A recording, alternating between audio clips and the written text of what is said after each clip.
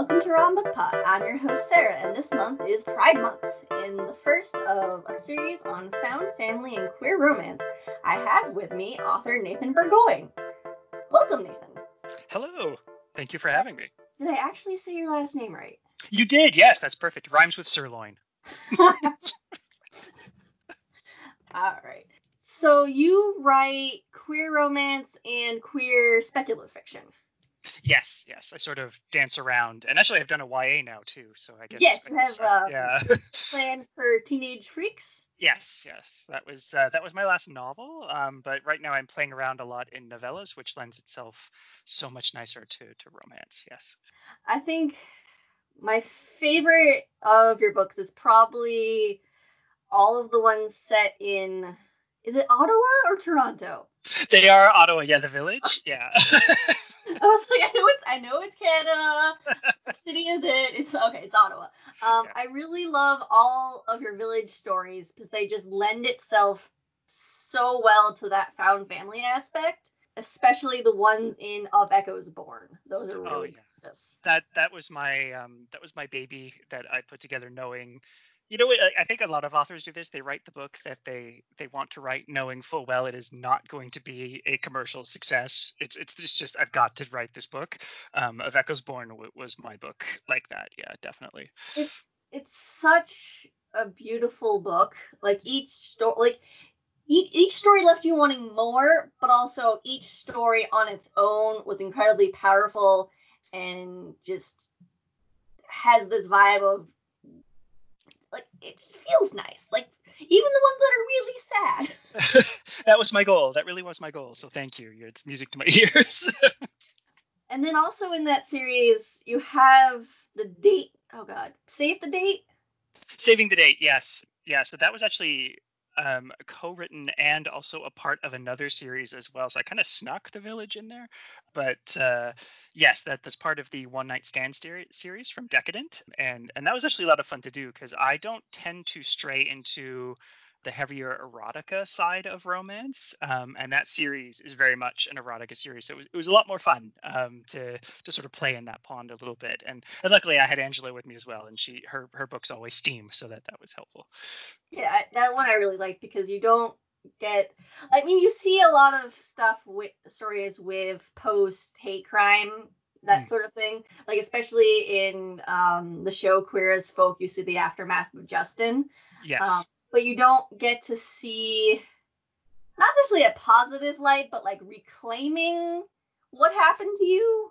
Yeah, so I mean, I don't think this is a secret. This one was very much drawn from personal experience, and I get I get very frustrated with how hate crimes are handled in a lot of fiction because so often they jump right into hurt comfort, and I'm not so sure that I mean haven't met anyone who immediately sort of wanted that level of intimacy post an attack. So I wanted to do something very different with that, and part of the very sort of conscious choice was moving it to be taking place 3 years later. He has had 3 years of therapy, and I really wanted to focus on that and make it clear that this isn't someone who's having a guy who he's just met sweep in and pick up the pieces. No, this is a person who's done all the work and is picking up his own pieces, and now he's ready for something. Yeah. And that's incredibly important for the community to see that we can do the hard work of therapy and overcoming things, and then we can also go get the dude. Yes. Or our NB friend, or however. Yes. Yeah. Whoever our choice is. Absolutely. Multiple choices. And then also in that series, their most recent one is Faux Ho Ho. Yes, that was just a delight to write. It was so much fun, and I read it right when I needed to read it. In the holidays when my dog unfortunately died. Oh, I'm so sorry. We went through that last year. Yeah. Oh, it's the worst. And then Faux Ho Ho, it's connected to the village, but also, oh God, now I can't remember their names. So Silas and Dino for that one, I think. Yes. Oh, I am forgetting the other most important one. Oh, Handmade Holidays? Handmade Holidays. I was Yes. like, this is connected to something else. What is it connected to? Yeah, Handmade Holidays. Yeah. Which is your it's another novella that came out with Nine Star, right? Yes, yeah. And that one was 100% my attempt to write a found family Christmas holiday story, because I wasn't bumping into them, and I mean, you know what it's like if you watch the Hallmark movies or if you read a lot of holiday set romance. It's boy, is there that message of family, is everything sort of hammered home over and over and over again. You So gotta go back home to family. And oh it's yeah, gonna be um, great or terrible, but you're taking your significant other, yep, and they're gonna be the buffer. yeah. So Handmade Holidays was my no, that isn't the reality for a lot of us, and I'm going to write a story. And again, actually, that one drew on a lot of personal experience as well, where it was, what do you do when you've been disinvited from the holidays? And our answer, our my group of friends' answer was we originally called it Christmas for losers, but the we decided that was perhaps a bit negative, and so it ended up becoming Christmas for the Misfit Toys. And it just grew into this big thing every year where we'd get together, and sort of look after each other. And it was, there was Thanksgiving for the Misfit Toys and so on as well. But for the Handmade Holidays, I kept it to Christmas. And they each have their own ornament that they add to the tree, Mhm. if I remember correctly. Yeah. Or there's a single ornament. Yeah, so that's actually a personal tradition I've had, and again, so much of this is like it's borderline biographical, so this story. But so I literally did the thing that Nick does at the beginning of the story, where I got a tree on final sale day at the mall. I brought it home. It didn't have the instructions, but I managed to put it together, and then realized I didn't have ornaments. And in my case, it was a friend who did a little cross stitch ornament for me, and we filled it up with candy canes. But in the story, I have, because I came up with an idea to sort of bookend the beginning and end of the story with something, I have his friend do something else. But yeah, so I started. It was sort of an accident at the beginning, like someone made me that first ornament, and then the next year, someone I worked with was making them and selling them for charity. So I bought one of those, and I think it was the third or fourth year that I realized I had picked up one ornament every year, and so I just started doing it on purpose. And now when we put up the tree, there's actually too many ornaments, and it's this wonderful moment of realizing, like, I've had more Christmases with this loving group of people around me than I had before. That sounds wonderful. It's so affirming. Like, decorating the tree is my absolute favorite part of Christmas. Yeah. Like for me, because my family was like default Christmas. Mm. So as I developed like pagan traditions, my dad's like, let's put up the tree, and I'm like, okay, can we put up the Yule log? And he's like, sure. And at this point, we've reached because we have a Christmas tree patch behind our house. Oh wow. We've reached we really don't want to cut down a 20-foot tree. Let's just go get a fake one. This is so much easier. But if I remember correctly, Silas has a crush on Haruto. He does at the beginning, yeah. So one of the things I wanted to do was I wanted to touch on a group of friends. So when I wrote Handmade Holidays, I thought I was doing a standalone, and I keep making this mistake, where I'll write something and then a secondary character. I'm like, hmm. I But mean, what I that's did, what romance essentially is yeah, you meet all of the secondary characters so that people are like, when are we gonna get their story? yeah. And in this case, he actually Silas wasn't in the first book, but I did have a moment where Haruto was moving back and he needed a place to live, and it occurred to me that giving him a roommate for those couple of years before he ended up with the ending, uh, that gave me an in to introduce a wider circle of Haruto's friends. Because Rue is the love interest in Handmade Holidays, and it's not from his point of view, so you only get to see him through Nick's eyes. So yeah, it was a little fun to sort of revisit Rue and show Rue the friend, and have their little group of friends who meet up for coffee once a week or twice a week and chat things out. And of course now I've got ideas for the other two as well. But Now, are the other two also going to be holiday books as well? yeah, so one is actually almost written. I wanted to release it for April Fool's Day. It's called The Village Fool, and that's actually Toma. And so Toma's the guy one of the men that works at the gym. Sorry, it's uh, what is his name? That's terrible.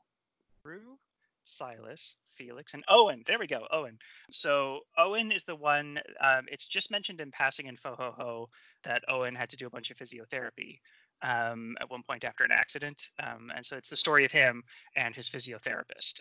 But what happens is Felix, who's mentioned in Fo Ho Ho and who has impulse control issues, he takes Owen's phone at the beginning of April Fool's Day and surreptitiously changes all of Owen's contacts.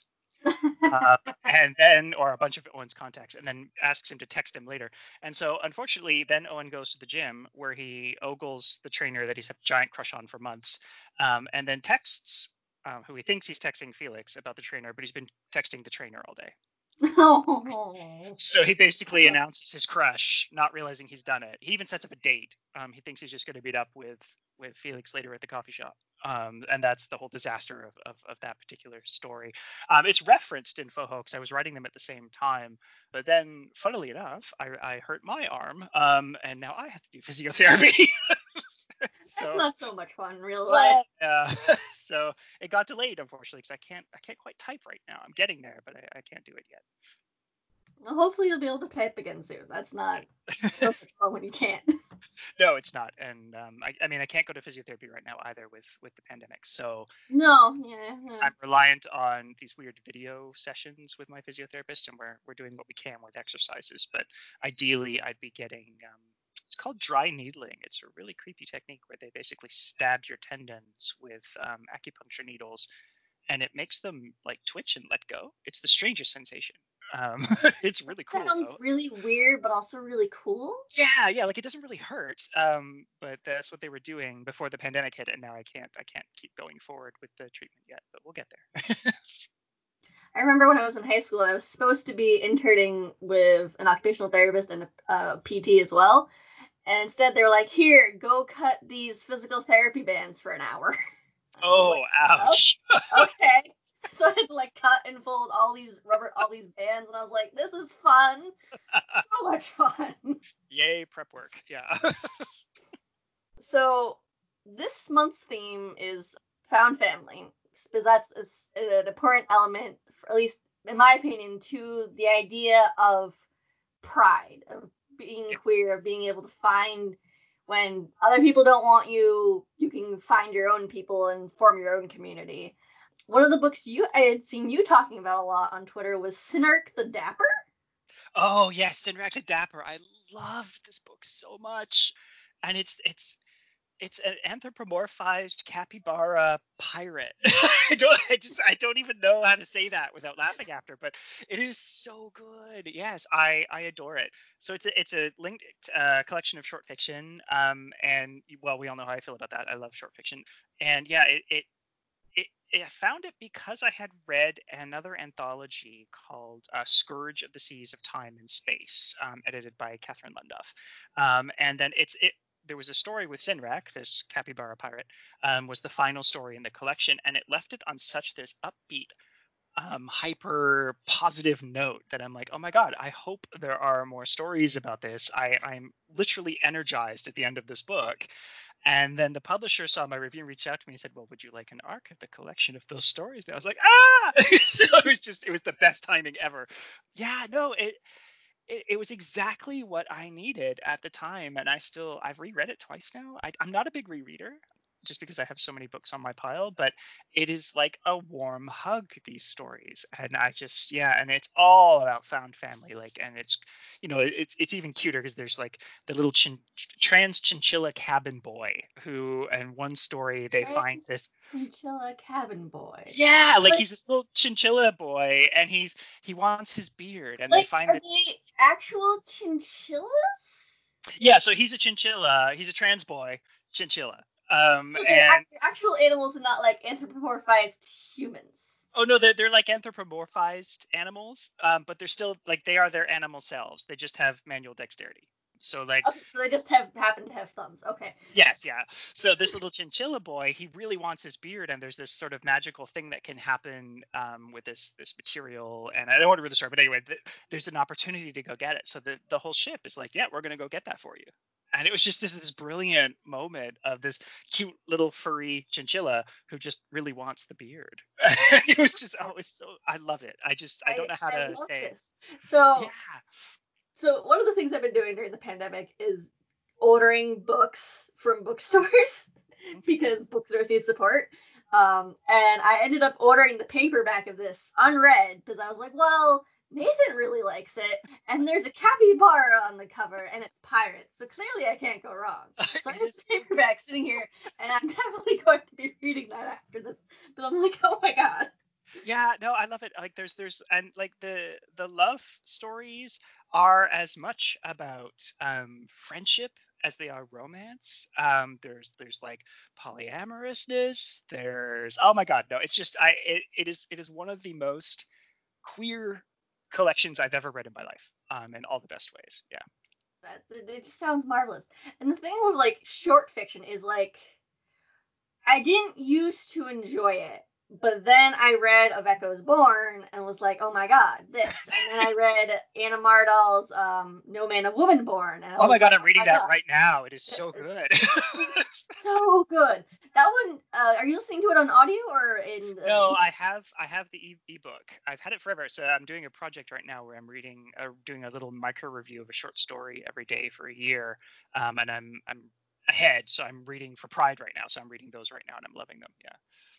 They're absolutely marvelous. The audiobook especially is really good for Oh, I'll those. have to check that out then, because Because I love like listening. Yeah. before each story, I'll give the content warnings and then also explain if there's like a neo pronoun that's used. It'll explain the pronunciation of the pronoun, and I'm like, this is great because sometimes I'm just like, wait, is the X and the Z one the same pronunciation?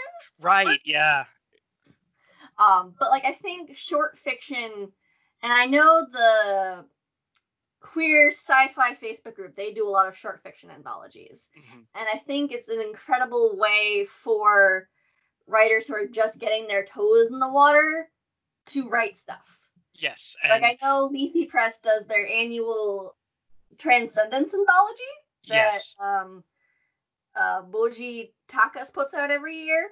Yep. And I think has swept the Labbies every single time, which is Yeah, great. yes, I think they've won a Lambda every year. I'm fairly Yeah. certain. But I think that I wish. I mean, romance does anthologies, but they're not short fiction always. They're like I know the Rogue anthologies were like these giant like these giant beasts of the books where like Yeah. the story was like 40,000 words, and like sometimes you just want that snippet. And like, I know romance it can be very hard to get like a 15K short story. with Yeah, that and it is frustrating to me, especially as a short fiction author, because that was how I did get into the writing business at all, was through short fiction.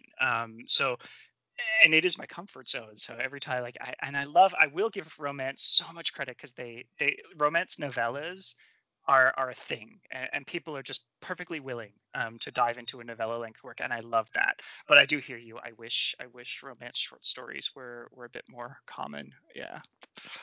I think the two people who do really good short stories that also have found family themes, Shira Glassman Yes. and Zan West. Yes, absolutely. They both do really excellent work for like short fiction, especially like erotic romance stuff. Yep. Yep. Yeah, absolutely. And you want to talk about some like master classes in writing consent, or like KJ Charles. yeah, yeah, absolutely. I mean, I could honestly just talk about KJ's books all day because every single book of hers has a found family aspect in it, Yes. but in a different way. Like the Society of Gentlemen, they've got their club, they do everything they can to protect each other. And then, like Sins of the Cities, they have the queer bar that Phyllis and Greg run. And it's just, ah. Yeah. Yeah. No, and I love that. I love seeing the business side of things too, because and I find this is something that when I read an author who shows queer people interacting with other queer people, I'm already on board, right? Like if because sometimes you can easily bump into the stories where there are only two queer people and they're in a romantic relationship, or they're going to be in a romantic relationship, and I'm And they like, have no queer friends. They exist in a vacuum yeah, bubble. yeah, And then it's like, but that's not like, I mean, yes, there are queer people who exist in a vacuum bubble, yes, but that's not the entire community. yeah, and I find like sometimes that vacuum bubble starts to feel unrealistic, in the sense that there isn't even, like, if it's contemporary, there isn't even an app or a bar or a mention of anything outside. And and this is something that always makes me kind of chuckle, because where the heck are the lesbians? Like, there's always a bunch of Exactly. men, but like, hello. Like, yeah. Anyway, There's so the it's always men and they're always cis. And granted, yes, there's always like the horde of cis gay guys who are like, this is our club. Rah. yeah. But it's not that's not the whole community. No. So yeah, I that's one of the things I'm trying to be very conscious about when I write as well. Is like, I look around at my own queer friend group and I'm like, it's not just cis queer dudes. Like, it really isn't. So Like, yeah. I went to I mean, they're called all women's colleges. Really, on paper they are anyways. But like the majority of my friend group, like over half aren't cis. Hmm. And like we all went to the same school. Not all of us are women, and majority of us are queer. And except then I remember I had that one straight friend, and I'm like, all right. Yeah, and I think that's another thing that I don't see explored super often. And I'm going to be honest, I'm guilty of this as well in fiction. Is I have multiple friend groups, and I'm different. Like, the whole code switching thing. Like, I do have the group of friends I had that I met in university, and this will sound so out of character for me, but there's a frat that I very much got involved with and hung out with, and that was not a particularly queer group of people, and I'm still friends with all of those people. But I'm also have my circle of queer friends, and so it's interesting when you bump into a book that actually touches on that somewhat. I love bumping into that. And actually, you know what? Not specifically a queer romance, but I'm going to talk about it anyway. Rebecca Weatherspoon, Cowboy to Remember. There are so many different circles of found families going on in that same book that I was blown away. Like, Is she that has the her one that just girlfriend. came out from Karina? Or was I it think Avon? so. I think it. I'm not sure. Yeah, it's her Sleeping Beauty, her contemporary cowboy Sleeping Beauty, and it's brilliant. Ah. So she uses amnesia. So the heroine is asleep, quote unquote, because she doesn't remember anything, including why she vowed never to speak to this guy again. And so she's got her friends, which are like her agent and her roommate, and so she's got these awesome women in her life in New York, and she's got her found family, the people who raised her, because she's an orphan. And she's like, and she's got this like other community that's from like the cooking, because she's this high paid chef. And so it was really exceptional and rare, it felt to me, to see these massive circles where there isn't overlap. She's in with these different groups of people, and they're all taking care of her in the ways that they can, but it didn't bleed all together. Everybody didn't know each other already. They all had to be introduced to each other. I love seeing that happen in It's fiction. like allowing a person to be like a character to be like a real full-fledged human being, because Yeah. I have two book clubs. I've got my queer book club, and then I've got my review group that I go to, which, well, I can't go to right now anyways, but only maybe 3 or 4 people out of the 7 of us will discuss queer books. And then not everyone reads queer, and sometimes, like, there was one woman who she didn't really read much queer because I think her only introduction to it had been like J.R. Ward, and she was like, this isn't what I want. And then I handed her K.J. Charles, and she was like, oh, Yeah. Yeah. this is what I want. And I was like, here, and I bring like a whole bag of books every month, and I'm Nice. just like, here, everyone, take a look at all these books. So Yeah. I have these circles that don't interact, and that's how life is. Yes, and that's something I'd love to see explored more in fiction. One of the other books or other authors who I really love who explores found family a lot is Cat Sebastian. Tommy Cabot was here, right? Yes, Yes. yes. That's in her Undone, or it's in the Undone anthology with Adriana Herrera, Ruby Lang. It came out last week, actually. So it's a rarity for historical romance in that it's set in 1959 Massachusetts. Wow. And we don't get a lot of romances set in that period, or stuff that Yeah. gets considered historical anyways. Yeah. And it's these two friends who went to a private school, and one of them, Tommy, he's the son of like a very rich, affluent, very waspy family who's like, I must do what good sons do. I'm going to marry this lady. And then he doesn't understand why Everett, who he was his roommate, and they fooled around a lot. He didn't understand why Everett then cut contact, because Everett was in love with him, and he went away to England.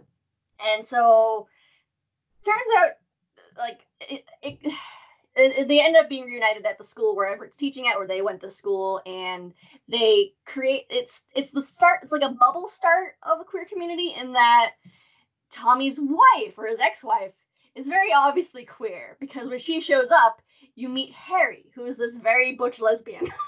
Oh, nice. And I was just like, oh my god, I love her already. Kat, please give me her story. And she's like, maybe. And I was like, oh. And then, like, we meet Tommy's nephew, because Tommy's been, like, excommunicated from the family, and his nephew was like, I heard my parents talking. I wanted to come here to tell you that I'm gay as well. And Tommy's like, that's okay. You can stay with us if you need to. And the nephew's, like, in his 20s, I think. And it was just this. It's creating of a very macro bubble or micro bubble. Yeah. In a setting where in the 50s it wasn't really a great time to be queer. No, absolutely not. Yeah.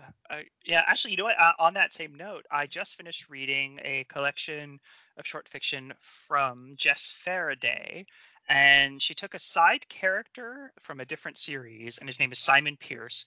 It's the end of the 1800s. He's like a detective sergeant or a detective in Scotland Yard, and he's closeted, obviously.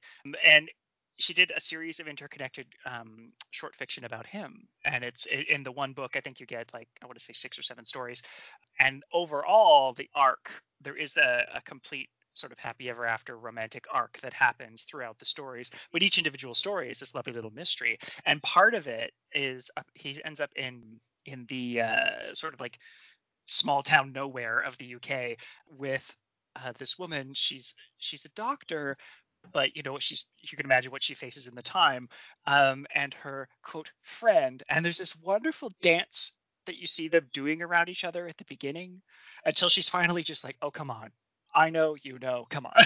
And then they have these wonderful dinner parties. And I just, yeah, I love thinking about those moments happening all through history. Yes, absolutely. This is her Simon Pierce mysteries, right? Yeah, Shadow of Justice, I think that's what it's called. Yes, it's the collection of all 4, and that came out from Jin Hale's Blind Eye Books. Yes. I love Jin Hale. Jin Hale.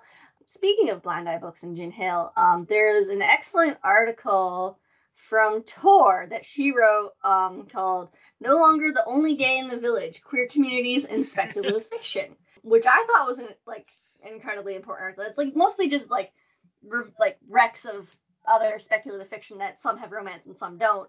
But I think, like we were saying that before, with the only 2 queer people and no other friends, it's, especially in speculative fiction, it's like, nope, there's your blacksmith over there with his husband, there's your healer over there, and people existed like that.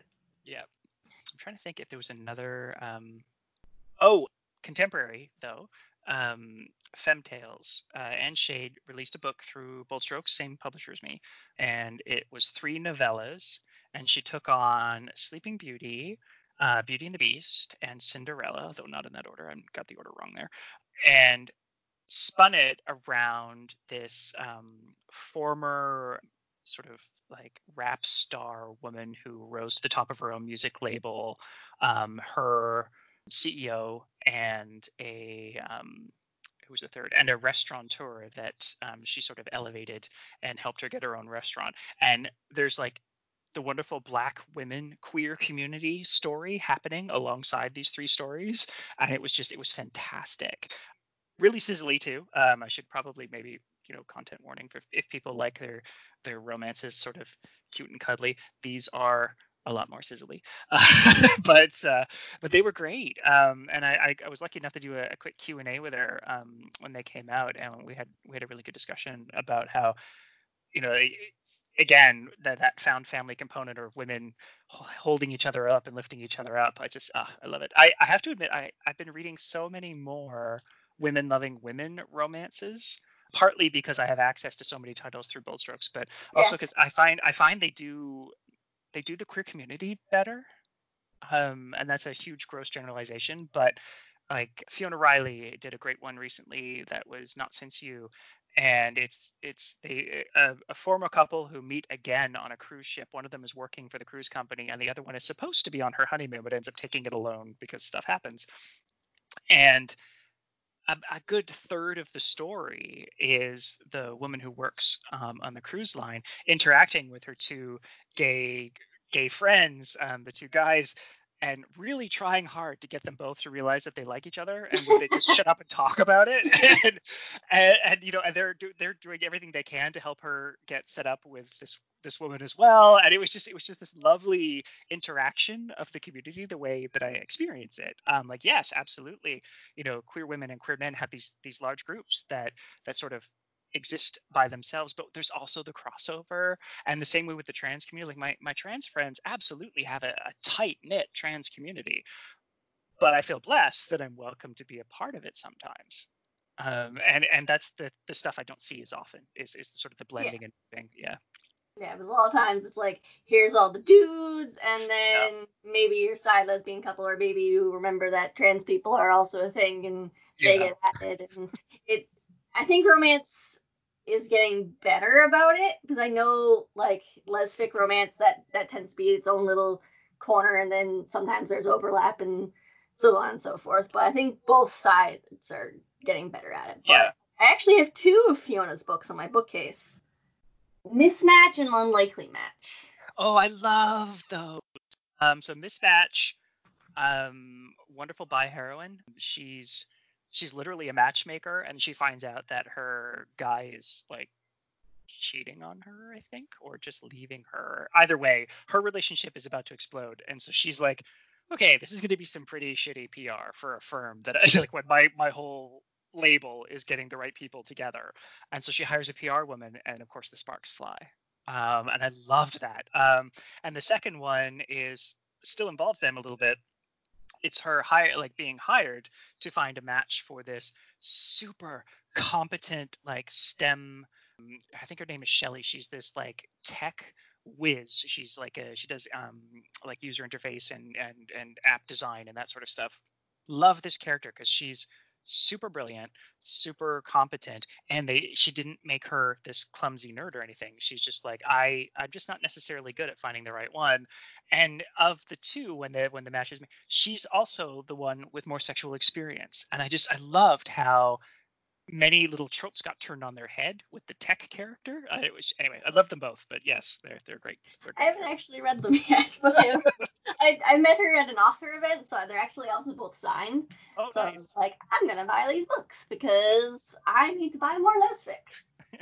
Uh, Yeah, I like her. I mean, I love Fiona. We actually got to meet at a writing retreat, and we had a lot of really good conversations about bisexual inclusion, especially. Yeah, yeah, that's always really good to hear because we need more bi books in romance. yes, absolutely. One of the other books that actually recently came out that is really good with found family is The House in the Cerulean Sea by T.J. Klune. I Uh, haven't finished it yet, but I have it. I'm loving it. oh, it's so good, isn't it? Hmm.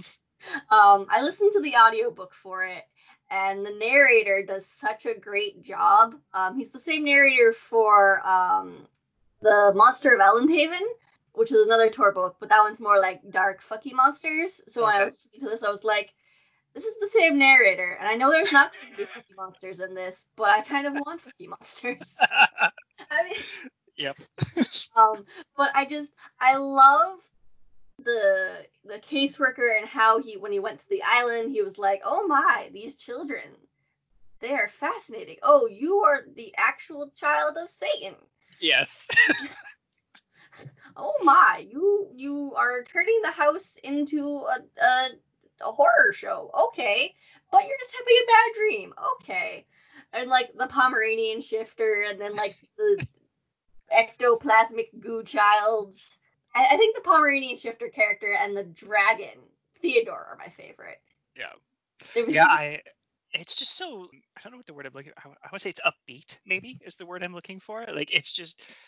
Yeah. It's just it's fun, and it's just I so love much fun fun. and so like granted he's there to like do a home check, which is never like a fun experience No. for anyone probably and who's being in a foster home, but like it's just so fun to watch. I can spell cerulean. Right. Oh, come back here, Goodreads. Linus. Linus, there we go. Linus. I'm like, no, it's not Oscar. It's Arthur and Linus. Watching Linus. No, I'm getting their names. Linus, yes, watching Linus go through the thought process of being like, well, this is my job to know. This doesn't need to be my job. These children should be protected. They should stay here. This is their family. And do I like Arthur? I think I like Arthur. Do I really? Do I deserve this? And it's just that whole process that he goes through. And it's just so lovely and so loving. And like the humor throughout it. Like normally with TJ's books, there's very heavy humor and there's not a moment to breathe. yeah, and I was really pleasantly surprised at how I felt not a huge level of angst so far. I'm because I wasn't ready for angst, so that's why I kind of nibbled at it. Not a very angsty book, and some of his Yeah. books are very angsty. Yes, yeah. But it has the warmth of like the how-to books Mhm. and like the humor of that, but like toned down a bit. So like it's the same vibe, and it's got like his magic and stuff going on, and it's just he's a really good writer. Yeah. Yeah. One of the other contemporary series I really like for how it creates a small niche community is the Riven series by Rowan Parrish. They're all musicians. And in the first book, he thinks he's like found his new family with his bandmates, but the press is like, oh my god, Theo, he's the star. And his bandmates are like, no, we're all the stars. And Theo's like, I don't like the spotlight. So he runs away from that and meets another musician who doesn't do music anymore because he had trouble with addiction issues. And being in that scene made it hard to stay away from the drugs and the alcohol and that sort of thing. And so he's got his sponsor who checks up on him, and his other ex-boyfriend friend who also has a husband who's his own level of mess. Maddie's a great character for when you're like, I really need a deep dive into someone who he does art therapy for inner city kids, I think, or job prospects for them. And he has his own childhood trauma from being in like an orphanage and stuff like that, and a care home that he hasn't really dealt with. And then like book 2 is all of them dealing with that trauma because Maddie also thinks he's haunted by the ghost of Sleepy Hollow. It takes place in Sleepy Hollow, so he's like having these breakdowns and thinks he's being like haunted by this ghost. And his husband's like, hun, please just chill. Can we work through this, please? I think book 3 is Caleb, who's the love interest from book 1, and he's a sponsor for drug addicts and alcoholics and AA meetings. So he's thrown his life into being a sponsor for this community. That's his entire life. He's built these rituals. He's sticking with these rituals. He's going to help all these people.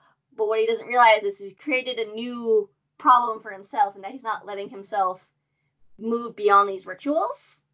Oh, nice. So it's I think it's an age gap one with a younger musician who's like, hey, I don't want to do music. I'm gonna have my sister do music.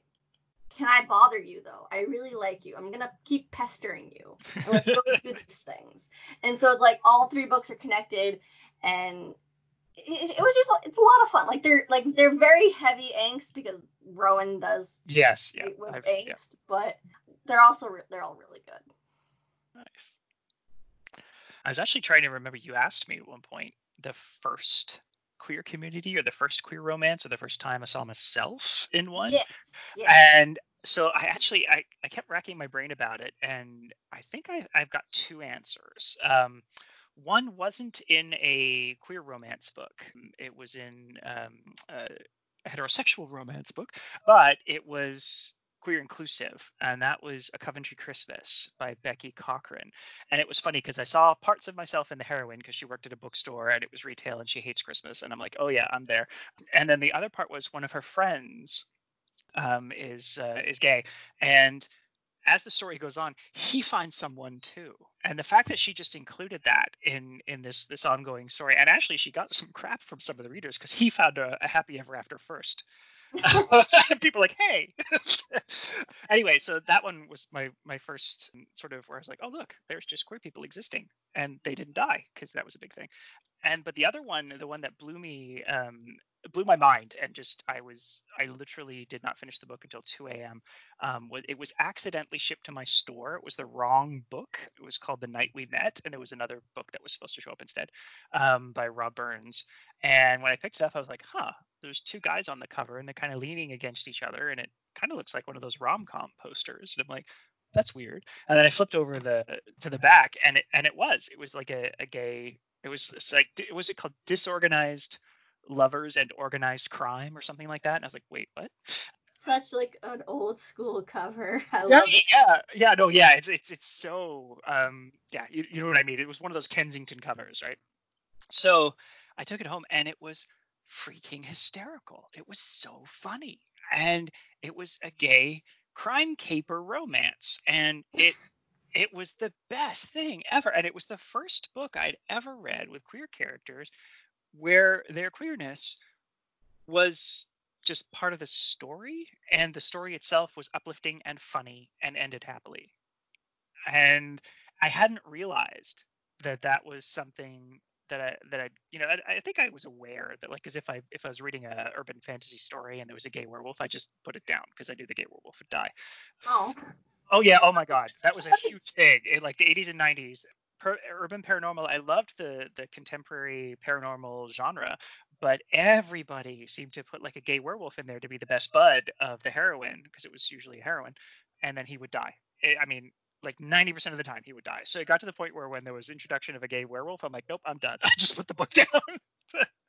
I That didn't finish it. that it's so unfortunate, but it's so true. Yeah, no, and it was amazing. So yeah, this was like, there's like this lightning bolt moment. And actually, I don't think I'd be published if it wasn't for that book, because I wrote a review about it. So at the time, my company was just shifting online, which tells you when this was, and I was writing reviews This after book the second issue. is almost 20 years old, and it's Oh, 1955 on Kindle. oh wow. You know It's what? it's That it's doesn't it's, surprise me, because it's Kensington. Kensington it's gets awful. paperback is only $11, Yeah, but yeah, yeah. Kindle is Oh, $20 for a that's book that's painful. 17 years old. Oh, that's terrible. Oh, Ah, yeah. Um, yeah. So I wrote the review, and actually, this was when online reviews were kind of new and interesting. And the author, actually, I sent an email to the author at his own personal GeoCities webpage. Yeah, and he wrote me back, and he was actually the one that got me. I asked him, he's like, well, what else should I read? Do you have other books? And he didn't yet. He was writing another one at the time, and he introduced me to like the entire group of people that I refer to now as the Saints and Sinners group. The publishers and writers who tended to go to New Orleans for the Saints and Sinners Literary Festival, and I went as a bookseller the next year, and that was how I met all the people that ended up giving me an opportunity to write and get published in the first place. So yeah, that's amazing. yeah, that book was it. So yes. So when you were a bookseller, or if you're still, are you still a bookseller, or are you just an author now? Oh, I actually stopped. God, is it 4 years now? Maybe 4 years ago now. Yeah. So when you were a bookseller, did your store have like queer books in like a specific section, or were they mixed in like with fiction? So I worked in a large chain. So I worked at Indigo, which is the Barnes and Noble of Canada. And I worked at the smaller stores. So in malls, we had stores that were called Kohl's or Smith Books or Prospero, depending on Oh, what. so it's like how Walden Books was to Borders and that sort of Yes, yeah, thing. yeah. So I worked in the mall-sized stores for about 20 years, I and miss stores and malls. I loved it. Don't get me wrong. I loved the customers.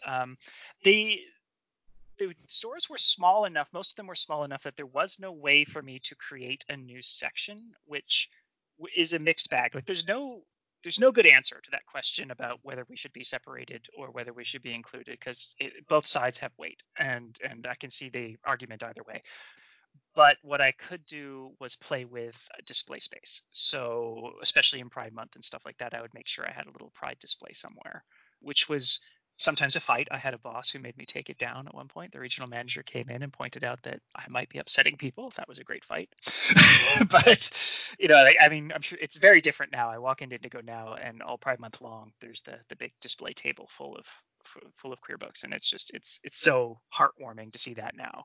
But I think for the most part, the age of the queer section in the bookstores, I think that's gone. I can't recall the last time I saw one in one of the chain bookstores. Because I remember when I was in high school, Borders had a gay erotica section, and that's how I would find books. And I'd be like, oh, this is where they are. So I Yeah. knew where to go, because YA, this is like 2008, 2010, like there wasn't much in YA then. So I was over in manga and anime and being like, okay, here's where the gay is. Here's what I want. And it's so fascinating to me, the history of the queer history of books in bookstores. I know it's Glad Day that's in Toronto, right? Yes. Yeah. I know for a very long time that the Canadian border kept seizing their shipments. Yeah, Little Sisters in Vancouver. Was it Vancouver, Victoria? In BC, anyway. They ended up leading the battle on that to try to stop it from happening. It was unbelievable. Yeah, oh God, yeah, it was a disaster. Because, well, I'll get to my first queer book in a second, but for me, I've been researching the queer history of Avon. I don't know if you've seen me yelling about that on Twitter. Yeah, and how it just suddenly vanishes in the middle. Like I get to like 1984 or 85, and then there's like a sputtering of like queer nonfiction stuff they have, and then there's nothing, and it's like I know they get bought by HarperCollins in 1999. Yeah. But like at the height of the AIDS crisis, and I keep finding these newspaper articles of gay men being like, these are what we need to read right now, but there are happy stories to know that we'll survive. But then publishing doesn't do anything. Yeah. And I know like Allison Books and Naiad Press and that sort of thing, they filled that void of indie books and did a really important job. But I was just like, Avon, you went from having thousands of copies sold of Gordon Merrick and Gaywick and all these things to just dropping the ball on everything. Yeah, I don't know. I wonder if you could. Did you have Gordon Merrick in the store, or was that like, I'm probably dating you right now? No, you know what? Oh gosh. So it was actually easier when I first started with the company because we were in charge of our own inventories to a significant degree. So way back when we had our own store inventory management system, it was literally called Sims, the store inventory management system. And we had the big books in print, and then we had okay, you want to talk about dating myself? So every month I would get the books in print slides, or whatever they're called, microfiche slides, and I would be able to look stuff up on the microfiche for people if they wanted to order it. So then it was actually quite simple for me to place orders for titles that I wanted to curate for my store, because it wasn't so incredibly digitally tracked. Like, yes, they knew what I had in the store, but it wasn't this giant database that anyone could go search. So I could curate titles, and I did. I used to bring in queer stuff as much as I could. I remember, I remember being really frustrated when I first joined the bookstore. I was like, this is the late 90s, I want to say. Yeah, 98 maybe. And realizing how much queer stuff had already been written for young adults, but I'd never been able to find it. Like there was stuff already out, but it was never on the bookstore shelf, and it was never in the library. Like so Annie on My Mind. Yeah, Ruby, and yeah, there were so many more than I knew about. And then once you hit 2000-ish, you've got like Michael Thomas Ford and Larry Duplichin. Like these books existed, but the gatekeepers were incredible. And if you didn't have someone fighting from within, they didn't get anywhere. And especially in libraries where all it took was one parent flipping out, so no one was going to stick their neck out, right? So yeah, that was something that was actually easier to do at the beginning, and then it got harder as book chains realized that they could centralize their warehouses and their processing, and their return systems started to be very sort of cutthroat. So if a book doesn't sell in a bookstore, you can send it back. And if you send it back at a certain amount of time to the publisher, it kind of counts as a credit in a way. So you don't have to pay the bill as high. Like it's a really weird and archaic and outdated system. So they started being very, very tight control on how much we were bringing into the store that they didn't want us to bring into the store. We got these whole new inventory systems. Some publishers, and this is still the case, I imagine. So the smaller the publisher, the less likely they are to buy into that return system.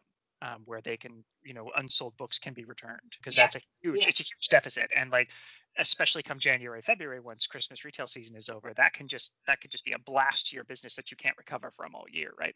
So the smaller the press, the less likely they are to do this sort of thing, which means the more marginalized the press, the less likely they are to get into the big chain bookstores, because the big chain bookstores only want the books that they can return. Yeah. So I worked yeah, in a used bookstore, so I get yeah, a little bit to see like what the return process for like Bookazine and the publishers was. So yeah, and it's its own self-perpetuating problem. So yeah, the more technologically advanced we got, and we got systems that could like measure turns. So we used to have to do that all on paper ourselves, figure out which of our sections were selling the best, looking at printed out reports and stuff. Well, it all ended up being very automated. So on the one hand, that was good, because romance finally got its due. Like we finally could convince people at home office that no, we needed more space for romance. Romance is paying the damn bills. Um, and that was oh my god, there was this one store where they didn't have a romance section at all, because they were kind of in this business downtown area, and I swear to you, it took me like 4 years for me to convince them to put damn romance books on the shelves, and it just killed me every day. It's like, no, we will sell them. We finally did. It was great. But yeah, like, so it became very math based, which I understand, it's a business, and absolutely it has to be a business. But that made it harder to sneak in the gems, because you could sneak in the gems, but then you had to prove that you were selling them. yeah, that So makes it a lot harder. yeah, so your audience had to be like, I when I got moved to a store in the middle of nowhere suburbia, in a very suburban mall, I kind of lost the battle. Like, I could not prove that I could sell enough queer titles, because it wasn't the kind of clientele.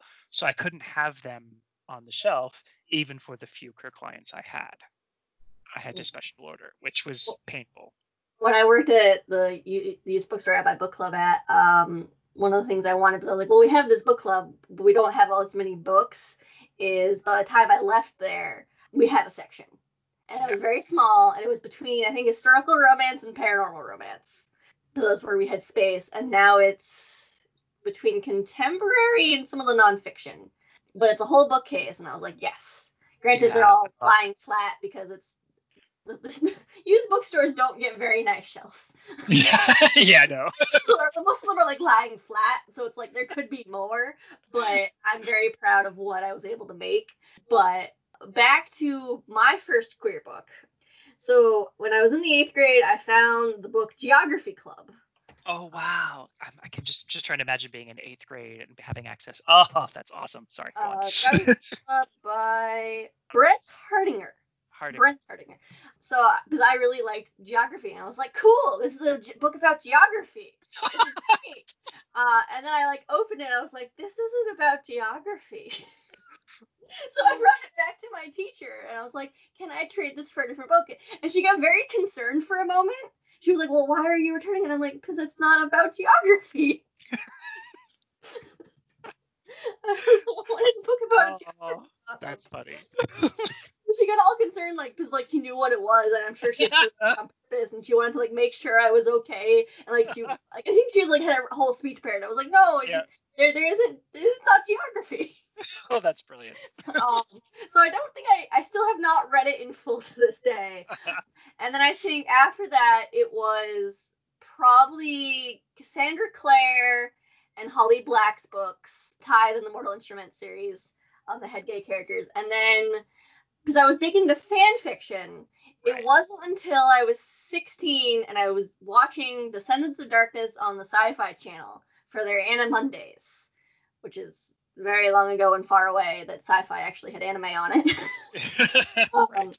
And I was like, these characters like each other a lot.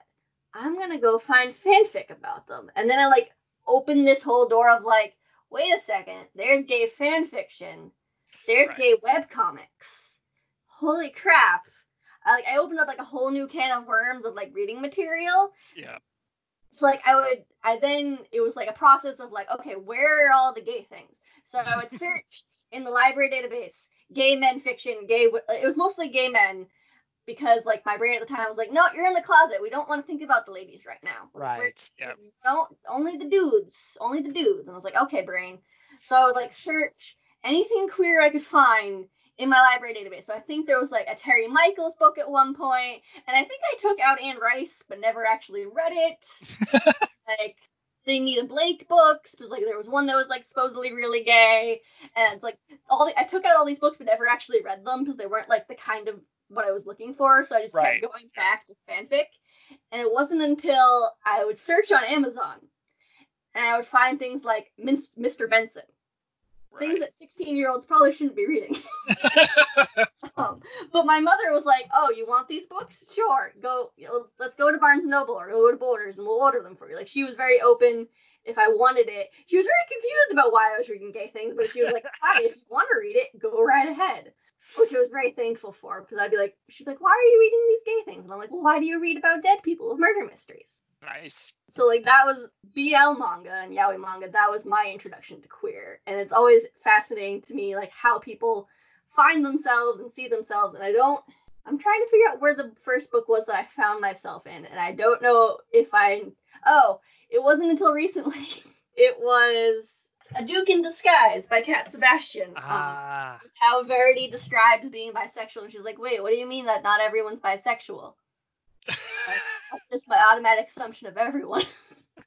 Yeah, I remember. It's funny. I want to say I was at a CanCon maybe, and Tanya Huff. Someone had asked her some question about the sexuality of characters, and she's like, "Tell you what, you're just going to assume that all of my characters are bisexual until I tell you otherwise."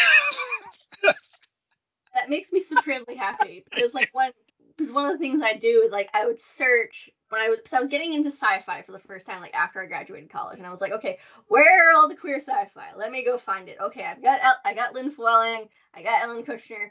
Where is everything else? Yeah. And then like I found Tanya Huff and stuff like that, and I was like, okay, let me amass this pile of books that I may or may not ever actually read, but I have. So it's like I'm like a queer book lover. Like I've got all these gay mysteries from the 70s and the 60s, but I'm just like, no, these are mine. These are our heritage. Oh, the David Brandstetters. I imagine you've got those. What is it? I think they're super thin. Actually, they're lovely little short thrillers. I've got Joseph Hansen. That's it. Yeah. Nava.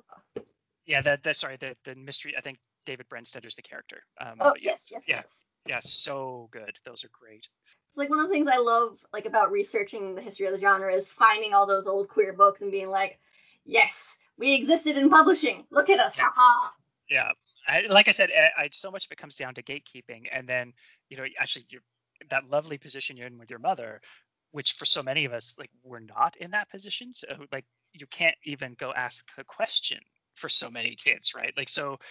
Yeah, I talk about that all the time, and I think that's one of the major sort of purposes of what Pride is for me, anyway, is to remind everybody that there are people you can talk to, and that history has happened, and that we have always been here. It's just we don't have that, unfortunately, we don't have that inheritance of narrative that passes from parent to child the way it does in most marginalized communities. And yeah, I think our fictions are one of the major building blocks we've got to make that happen. Yeah. That the fiction is how we survive and how we thrive, and then we get to tell our stories in nonfiction, because I know queer nonfic is having its heyday right now too with memoirs. Mm-hmm. Because like for me, like I kind of came out to my mom before she died. She was like, I just want to know what you are so I can be fine. I'm like, I think I'm bi, I'm pan, I don't know. And then like I came out to like my brother and stuff like that, and like my family's like chill, and if they weren't, then well, fuck them. Yeah. It's like Pride Month. I mean, Pride's all year round. We just happen to have a month because we deserve a month. Yes. Well, the work happens all year round. I think that's it. Yeah. I always say like it has to be a protest first. I have to feel that way. And I don't know that I ever won't feel that way. But equally, I love that it can be a celebration and also education. I don't know. I guess I'm all over the place. I have very complex feelings about Pride, especially when you see like Toronto Dominion Bank leading the parade. You're like, no. If someone's going to lead the parade, it can't be a giant corporation mega bank. But at the same time, how amazing that these giant corporations now know that it's better to be a part of the parade. Better to be part of the parade because they want our money. I know, and that sucks. But I love the fact that they want our money? Like, at least we're not at that level of what it used to be. We're like, no. Like, I don't. Do you know the the gay dollar red stamp campaign? Do you I know think about that? I've heard about it before. Okay, it was the whole idea like everything we touch is dirty. It was at the height of the AIDS crisis, and literally someone made a red stamp that said gay money, and these queer people stamped their money. And so it was like, no, this is a gay dollar, and if you want it, you're gonna have to listen to us. So now, unfortunately, they listen a little too much to the cis white gay men who have lots of money. But hopefully we can get that all balanced back again. But Yeah. it's weird to have progress also not be progress, and so yeah, Pride. I don't know. I have very complex feelings. Like I say, I'm never sure how to feel about half the things that happen at Pride. Yeah. Like I didn't start going to Pride until I actually started my book club because I was like, didn't really have I didn't really be part of the queer community till then, even though Right. like I had my queer friends at college, but like the outer world. And I did Worcester Pride because it was very small and very easy to navigate. And then I made the mistake of going to Boston Pride. Oh wow. It was very hot and there were lots of people, and I was like, why did I do this? Why did I do this? Like I That's was such meeting a, my yeah. friends there, but it was still just like, oh my god. And like I found like queer books and authors, and it's always fun at festivals to see authors there and stuff like that. And I for a while I would go to bookstores and be like, do you have a queer section? What do you mean you don't have a queer section? And now I go to bookstores being like, what do you mean you don't have a romance section? Yes. Yeah, it's funny. I had this similar route to Pride. So I went my first Pride. I was in university, I think, by the time I went to a Pride, and it was Ottawa. So Ottawa's Pride is kind of small, which was great and was totally my speed. Um, and then I made the mistake of going to a Toronto Pride. And oh my God, I couldn't. I had to leave. I've never seen that many people in one space. And on that level, it was amazing. Like it was just this human flood of queer people that it just never ends, and it's so loud and so vibrant and so wonderful. And God, I needed to go home. Like it was just, yeah. But the Ottawa Pride is about as large as one I can handle now. I do enjoy the fact that it sort of has a beginning, a middle, and an end, and there's a little fair afterwards, and that's it. We go home. Worcester is very small compared. I mean, we're the second largest city in New England, but compared to like the size of the Providence Parade, it's very small. Yeah. One of my favorite things is I work at another bookstore, but it's mostly like medical school stuff. And one of my customers, I would like chat with her and talk about like, oh, I do this queer book club, and oh, Pride's coming up, and she's like, oh, my daughter asked me if she could go to Pride, and I was like, well, take her to the Worcester Pride, but that's smaller. And she was like, okay, thanks. And she like told me after they had so much fun, and like Oh, now she's like, nice. my daughter is on a date with her girlfriend. It's like that, all these little things, these interactions with customers are just like blessed. Yes, this makes me happy. Yep. Yeah, and like I said, that is the one thing I miss from the bookstore is the customers. I mean, the last store I was at was very kind of suburb, um, and that was a bit of less of a fit. But God, yeah, even there, I had people who would follow me from store to store, like people I'd known for 20 years, and it was just, yeah, it was the most. I do miss that so much. One of the things I wish for with bookstores is there were more queer bookstores. Yeah, Like I read an article, I think it was from like 1980 something, that said there were 300 queer bookstores in the United States and yeah, Canada, and now there's like 11. And I was like, yeah. We lost ours a couple of years ago here in Ottawa. We had After Stonewall, and I mean they gave it a valiant try. They turned it into a gallery bookstore, so it had art and books. But yeah, our village is kind of fizzling out, which is it, it's painful to watch it happen. Yeah. Boston lost its queer bookstore in 2014, I think. And that was it. Like I went to it like right as it was like in the process of like emptying out their shelves and stuff like that. And I was like, I wish I had Oh, gotten here sooner. yeah. But I had been able to go to Gaze the Word, Oh yes. and Yeah. that was a delight. Yeah. Are there any books that are on as like a closeout on your TBR right now that are found family that you know of? Ooh, that I know of. Right now my TBR pile is mostly anthologies and collections. So honestly, I don't know because usually blurbs for anthologies and collections don't. drill down as specifically. They just talk about themes. I don't know. I honestly don't know. That's okay. Obviously, Sinark the Dapper is definitely Yes, on my TBR, because I was just like, this sounds fantastic and weird, and now I need to go read about the trans chinchilla boy. he's so cute. That's a mouthful right there. Yeah. I love And it. the fact that he's a cabin boy in a pirate ship, like chinchillas can't get wet, right? Can they not? Oh, that's right. They can't get one because their No. fur's so thick. Yeah. So yeah, and that's a whole plot thing. Like it's great. That's fantastic. Thank you for joining us, Nathan. Oh, thank you for having me. Where can we find you on the internets? So if you type in nathanburgoyne.com, that should redirect you to my blog, where everything connects from there. That's the easiest way to do it. Absolutely. And what is your handle on Twitter? My handle on Twitter is also at Nathan Burgoyne. It's really good to have a really weird last name that no one else has. As always, a benefit. You can find Rom Book Pod on Twitter, Instagram, and Pinterest, and you can follow me at queer_reader on Twitter, and then you can follow my book club, Remo Readers of Massachusetts, on Facebook. Thank you for joining us, Nathan. Thank you so much for having me. We hope you enjoyed this episode of Rom Book Pod, Inclusively Yours, a new weekly podcast celebrating inclusive romance, one trope at a time. If you'd like weekly recommendations for inclusive romance, please take a moment to subscribe. You can follow us on Twitter, Instagram, and Pinterest at Rom Book Pod. That's ROMBKPOD. Thank you for joining us, and until next time, happy reading.